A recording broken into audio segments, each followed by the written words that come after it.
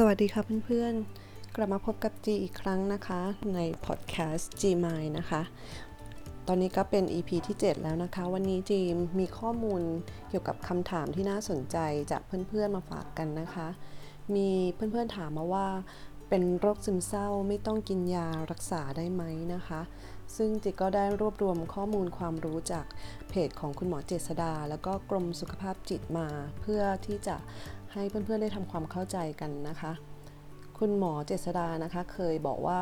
เคยเขียนบทความนะคะแล้วก็บอกว่าคำถามนี้นะคะเป็นคำถามยอดฮิตนะคะแล้วก็คุณหมอก็มักจะถูกถามอยู่บ่อยๆค่ะว่าเป็นโรคซึมเศร้าไม่ต้องกินยารักษาได้ไหมนะคะทีนี้คุณหมอก็เลยเขียนบทความนะคะแล้วก็บอกไว้ว่าการดูแลรักษาผู้ป่วยโรคซึมเศร้านะคะแต่ละระดับเนี่ยมีความแตกต่างกันคุณหมอบอกว่ากรณีที่ซึมเศร้าชนิดไม่รุนแรงนะคะเราก็อาจไม่จำเป็นต้องกินยาต้านเศร้าก็ได้นะคะอาจจะใช้มีวิธีอื่นๆนะคะอย่างเช่นการพูดคุยเพื่อที่จะ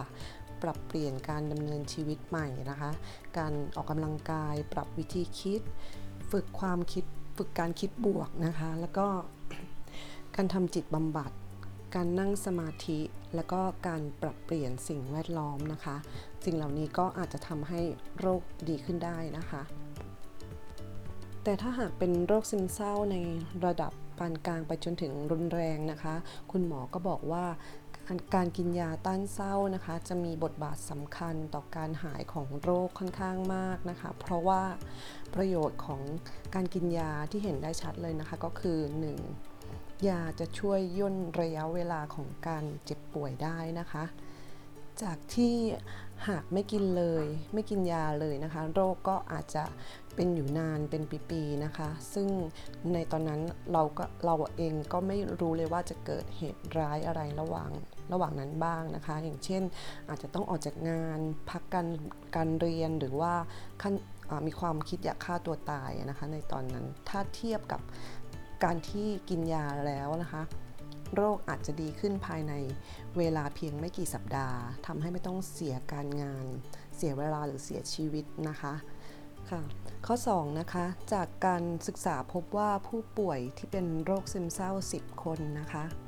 หากได้รับการรักษาด้วยยาต้านเศร้าแล้วนะคะอาการจะดีขึ้นจนหายได้ถึง 8-9 คนนะคะในขณะที่หากไม่เข้ารับการรักษานะคะอาการจะดีขึ้นได้เพียง 2-3 คนเท่านั้นนะคะ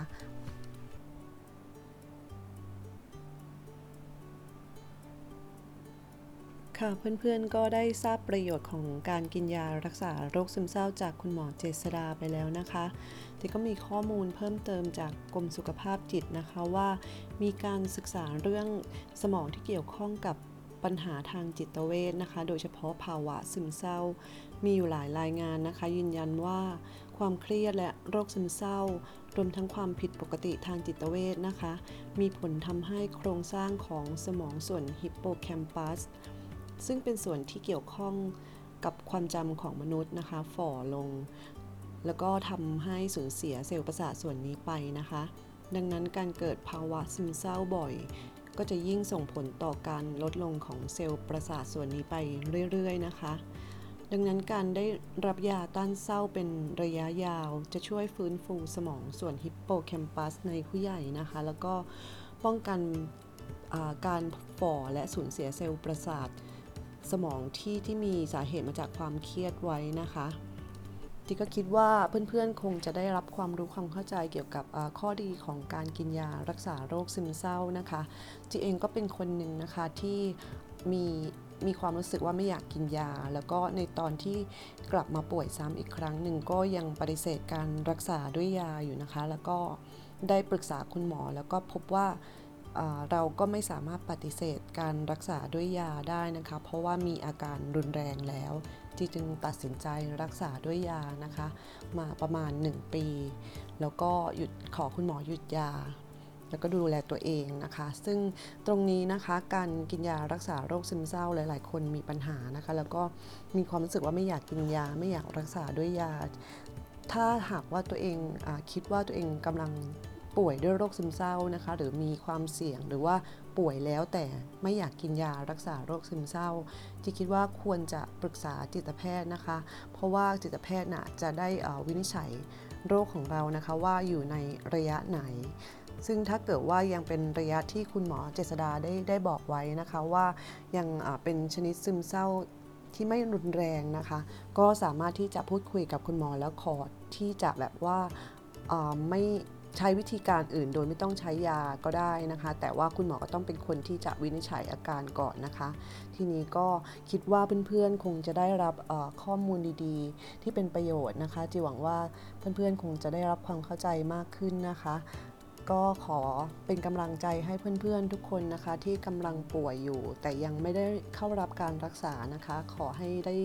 เปิดใจแล้วก็เข้ารับการรักษาอย่างถูกต้องนะคะแล้วก็ส่วนคนที่กำลังกินยาอยู่ก็ขอเป็นกำลังใจให้เพื่อนๆอดทน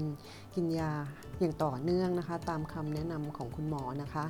แล้วก็เดี๋ยวคราวหน้าเรากลับมาพบกันใหม่อีกครั้งนะคะวันนี้ต้องขอลาไปก่อนแล้วนะคะขอบคุณทุกๆคนที่รับฟังนะคะสวัสดีค่ะ